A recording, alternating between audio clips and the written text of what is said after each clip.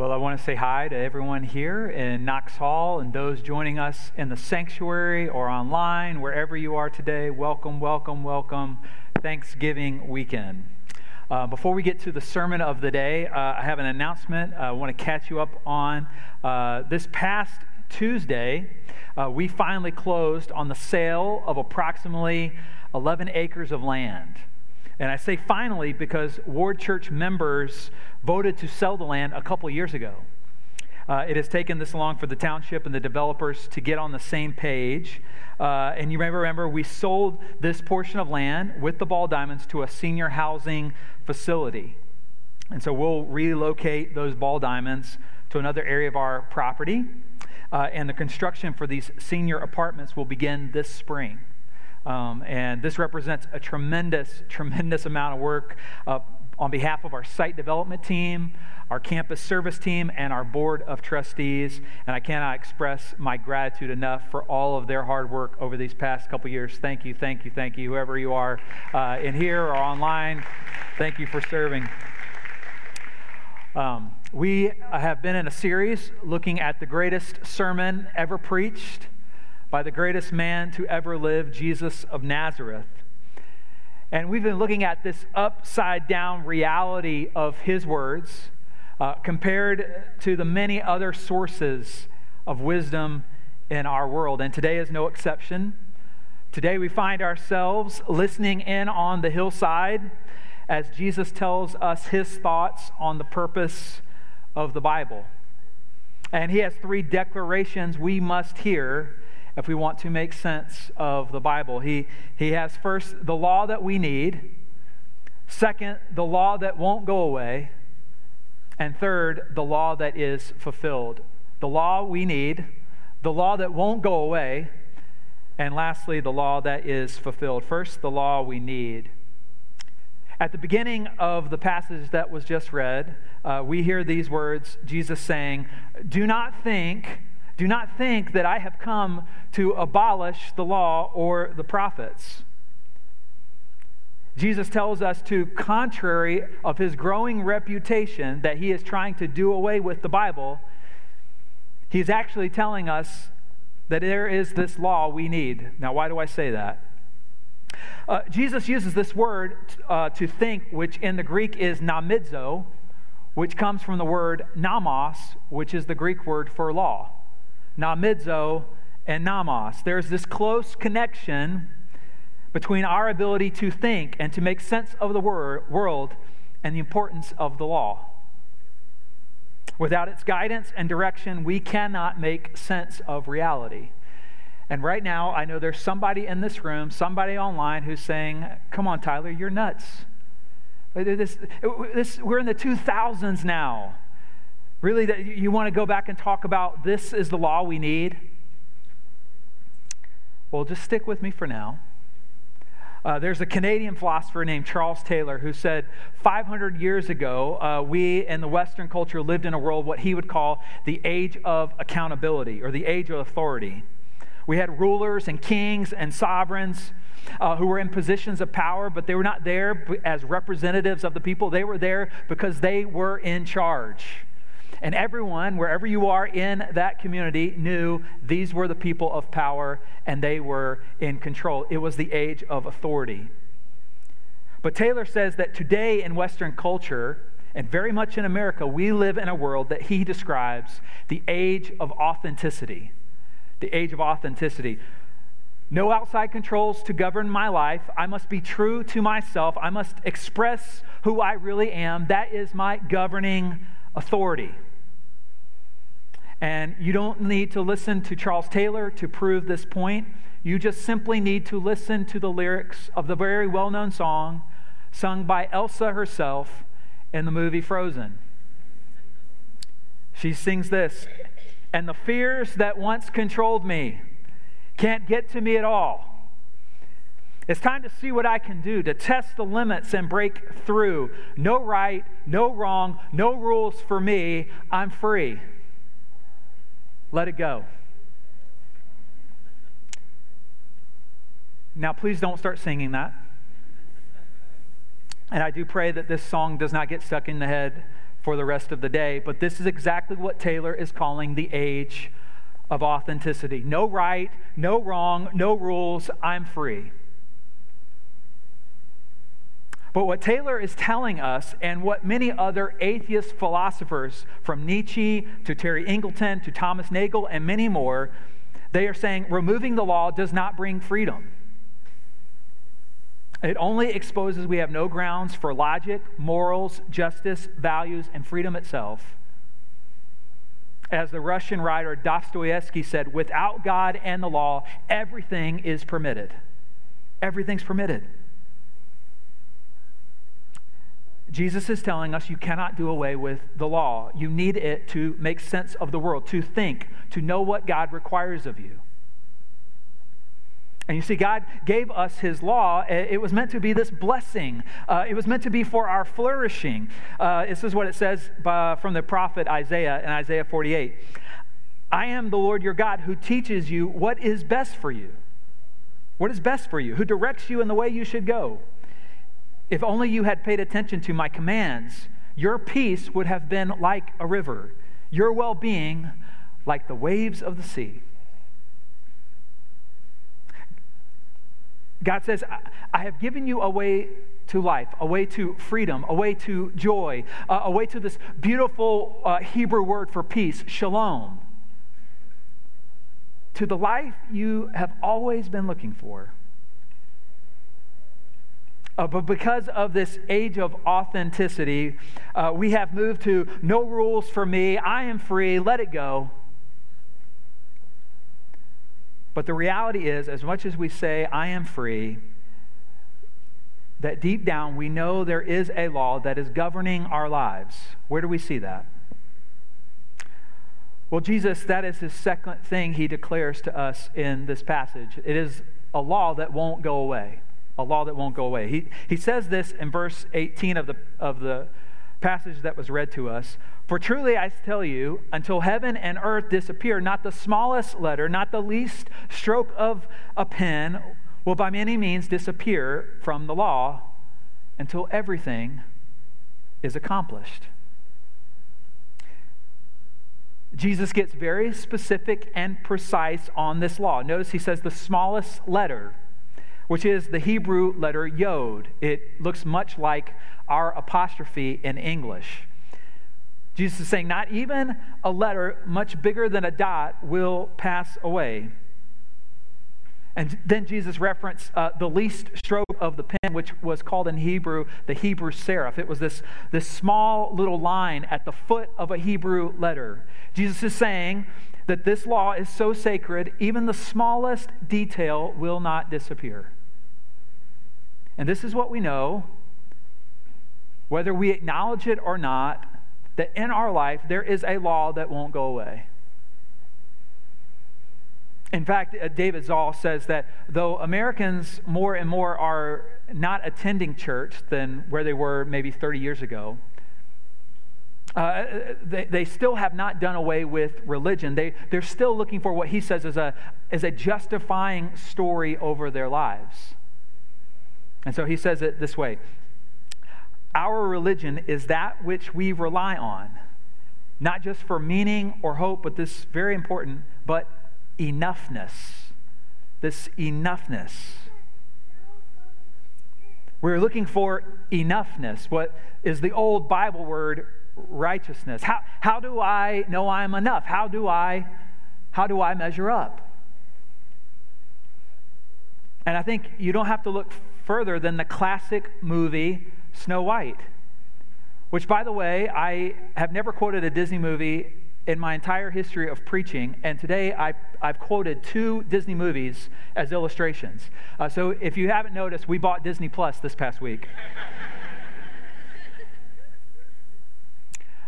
But in this movie, the queen is standing before this mirror, and she says, "Mirror, mirror on the wall, who is the what?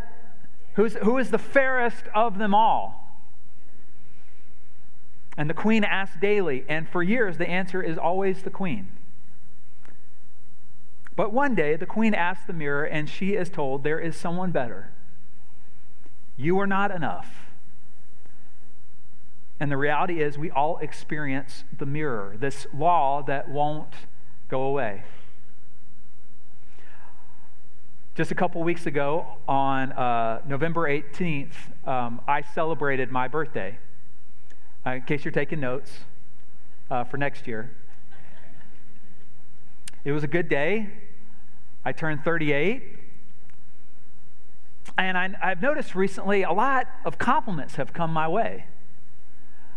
But they're not compliments about me, but about my wife, Rachel. Oh, Rachel, she's so beautiful. Oh, Rachel, she hasn't aged a bit since you guys have been here. On and on and on and on. And then I wait thinking they just needed to catch their breath before they would have something to say towards me. But nothing ever comes. Just silence. And in that moment, in some small way, I experience the mirror.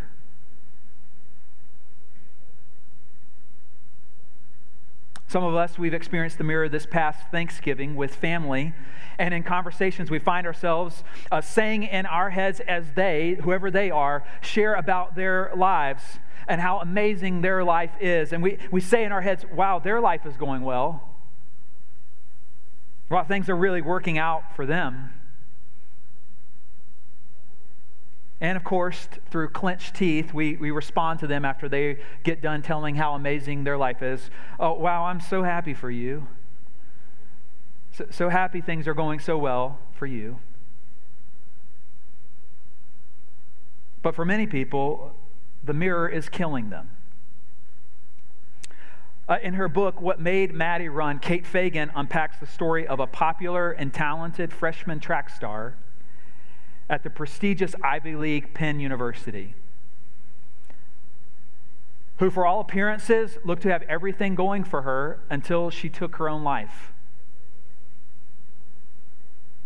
And the even more difficult reality was that Maddie was just one of 6 suicide deaths in a year at Penn University. So the school began to investigate the pressures that the students were under, and they coined a phrase, Penn face. Penn face. Penn face. It was the practice of acting happy or self-assured, and even when you were sad or stressed. And at Stanford University, they have called it duck syndrome. The duck appears to glide calmly across the water, while beneath the surface, they frantically paddle. Penn University cited in their report that there is, quote, a perception that one has to be perfect in every academic and social endeavor. And the reality is, we all know the Penn face. We're all looking for enoughness. We all know, as the writer has said, that life is long on law and short on grace. And you can tell what is the mirror in your life by what worries you. Are you worried that someone you love might leave you, or the career you have will be taken away? Whatever frightens you that you might lose or you might never achieve, that for you is the law that won't go away. That is where you are looking for enoughness. It could be your family, it could be your job, it could be your looks. Even right now, at some level inside of me, I am wondering, how's the sermon going? Is it going okay? No one's sleeping, so that's good. It could be the right school, the right spouse, the right life. The law won't go away. The mirror is always judging us. You see, there's this common phrase, to err is what? To err is human. To err is human. Very common, popular phrase that nobody believes. You see, when somebody cuts you in line at the store or cuts in front of you driving, no one says in that moment as they cut in front of you, hey, no worries, to err is human. We've all been in the car when somebody else was driving, or you were behind the wheel yourself. and you have never uttered those words when they cut in front of you, forget about it. To err is human. We have never uttered those words. We have uttered other words because we all know there is a standard and there is a law that won't go away. The prophet Isaiah tells us that God's law was supposed to be a resting place for his people amidst their weariness, but instead the law became to them just a list of rules that they could never measure up. This is what it says in Isaiah 28. So then, the word of the Lord to them will become, do this, do that, a rule for this, a rule for that.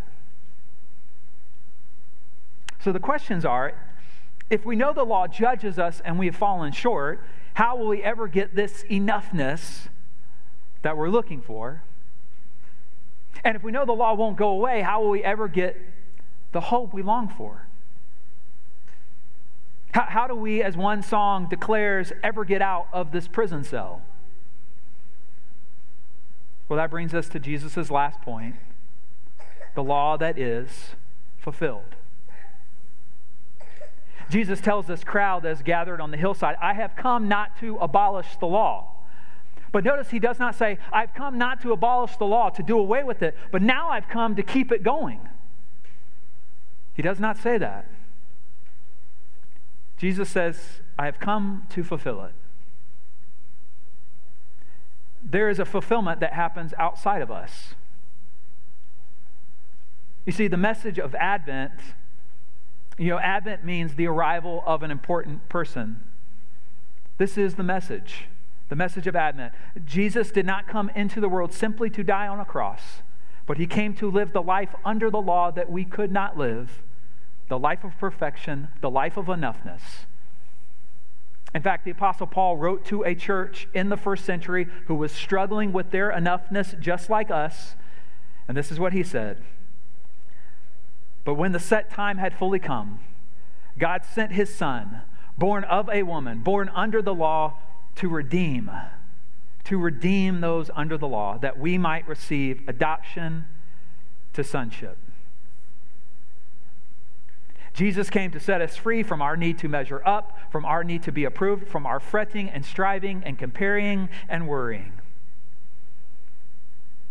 There's this great scene in the movie, Oh Brother, Where Art Thou? If you've seen the movie, the character played by Tim Blake Nelson goes into the water to be baptized. And if you've seen the movie, you may remember that scene. And Tim Blake Nelson comes up out of the water and he tells the two other criminals that he's on the run with that he has been redeemed. And these two other criminals are in shock. And Nelson's character comes up out of the water and he declares, well, that's it, boys. I've been redeemed. My sins have been washed away, including the Piggly Wiggly I knocked over in Yazoo City. And you may not have a clue what a Piggly Wiggly is, but it's a grocery store in the South. And it's a beautiful thing that God has given and blessed this world. George Clooney, one of these other criminals, is perplexed to this statement. And he says, wait a second. I thought you were framed for that. Because the whole movie he's talking about how he was framed for the Piggly Wiggly. To which Nelson answered and replied, well, I was lying, but the Lord washed that away too. But here, like Nelson's character, is where we miss it. You see, later in the movie, there's this really telling scene where Nelson explains why he got baptized. And he says this, my sins have been washed away. I now have a second chance, so I need to live a good life.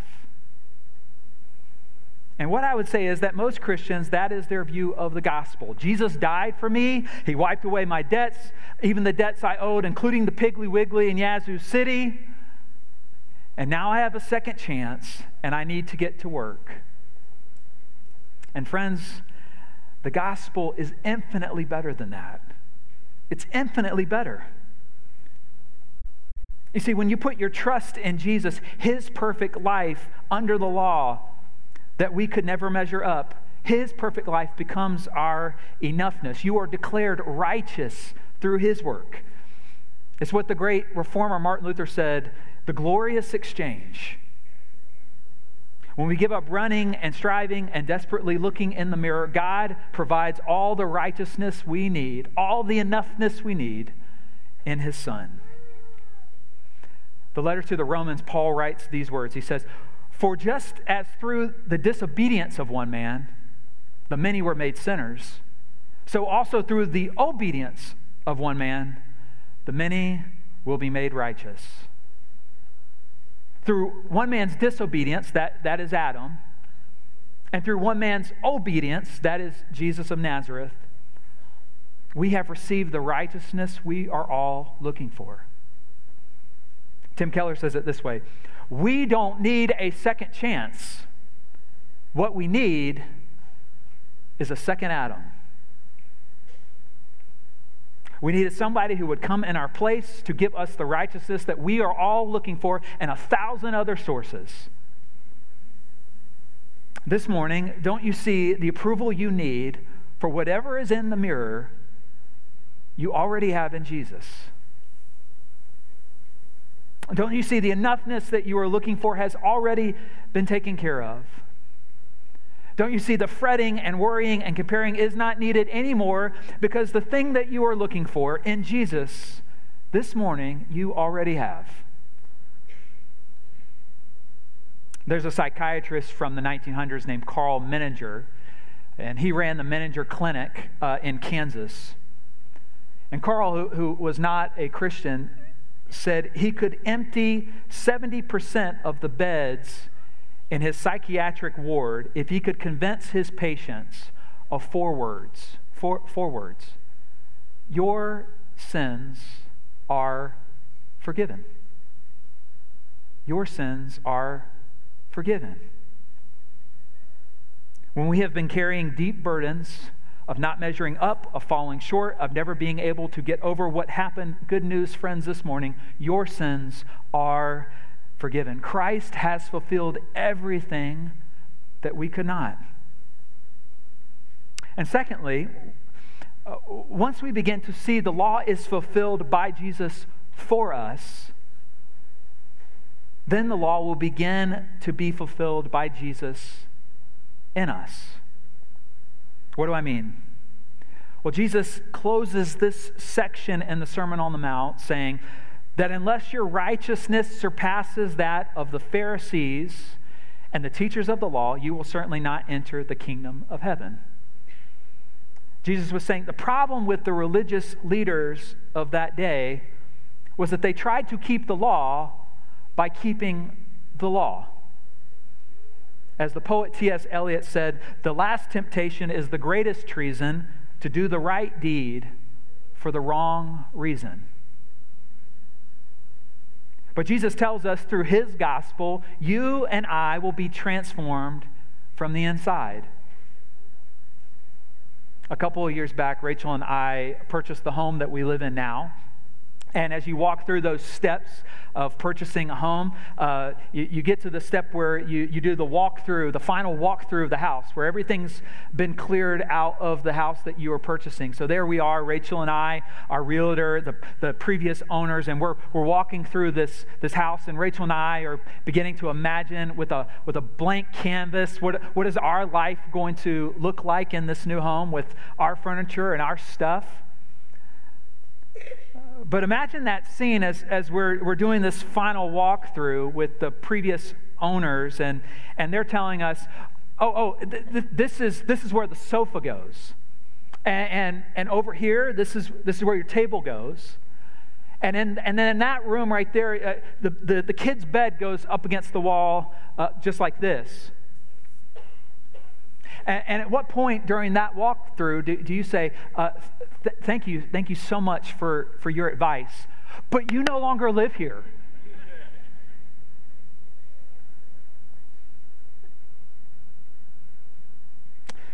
The reality is, friends, if you are a follower of Jesus, He is the new owner. He is the new owner. And we must allow Him the right to rearrange our lives as He sees fit.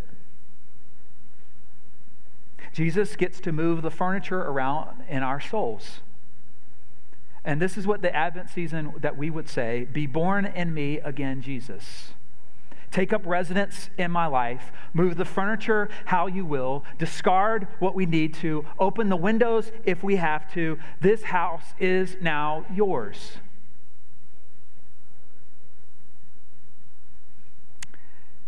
If you're here this morning and you've never put your trust and confidence in Jesus, the Bible tells us today is the day of salvation. As one song has said recently, what if it is time to let the old ways die? What if it's time to let the old ways die? When we acknowledge our need for God, that we cannot live in our own strength and in our own plans, that the law continues to judge us, God declares in that spot the work of his Son, you are forgiven, and you have received all of his righteousness, all of his enoughness. And if that's you this morning, today that you would pray, God, I put my trust in Jesus, his enoughness for me, my sin for his righteousness, the glorious exchange. And if you're here this morning, you've wandered away from God, or God feels distant to you, this is a great time to re-engage. And maybe today you would pray during this Advent season, God, be born in me again. Take up residence in my life. Make your home in me so that I can become the kind of person who lives in your kingdom with you. In closing, may you receive Jesus' invitation this Advent to follow him once again wherever you are and wherever he may lead us. And we will close with that invitation from the Matthew's Gospel. Are you tired, worn out, burned out on religion? Come to me, get away with me, and you'll recover your life. I'll show you how to take a real rest. Walk with me and work with me. Watch how I do it. Learn the unforced rhythms of grace. I won't let anything heavy or ill-fitting on you. Keep company with me, and you'll learn to live freely and lightly. Let's pray. And so, God, this morning, as we enter the season of Advent, be born in us again, Jesus. Make your home in us. Transform us from the inside out. Declare your goodness over us, your enoughness on our behalf, so that we can walk in freedom now and forevermore. Father, Son, and Holy Spirit, we pray. And everyone said, amen. Amen.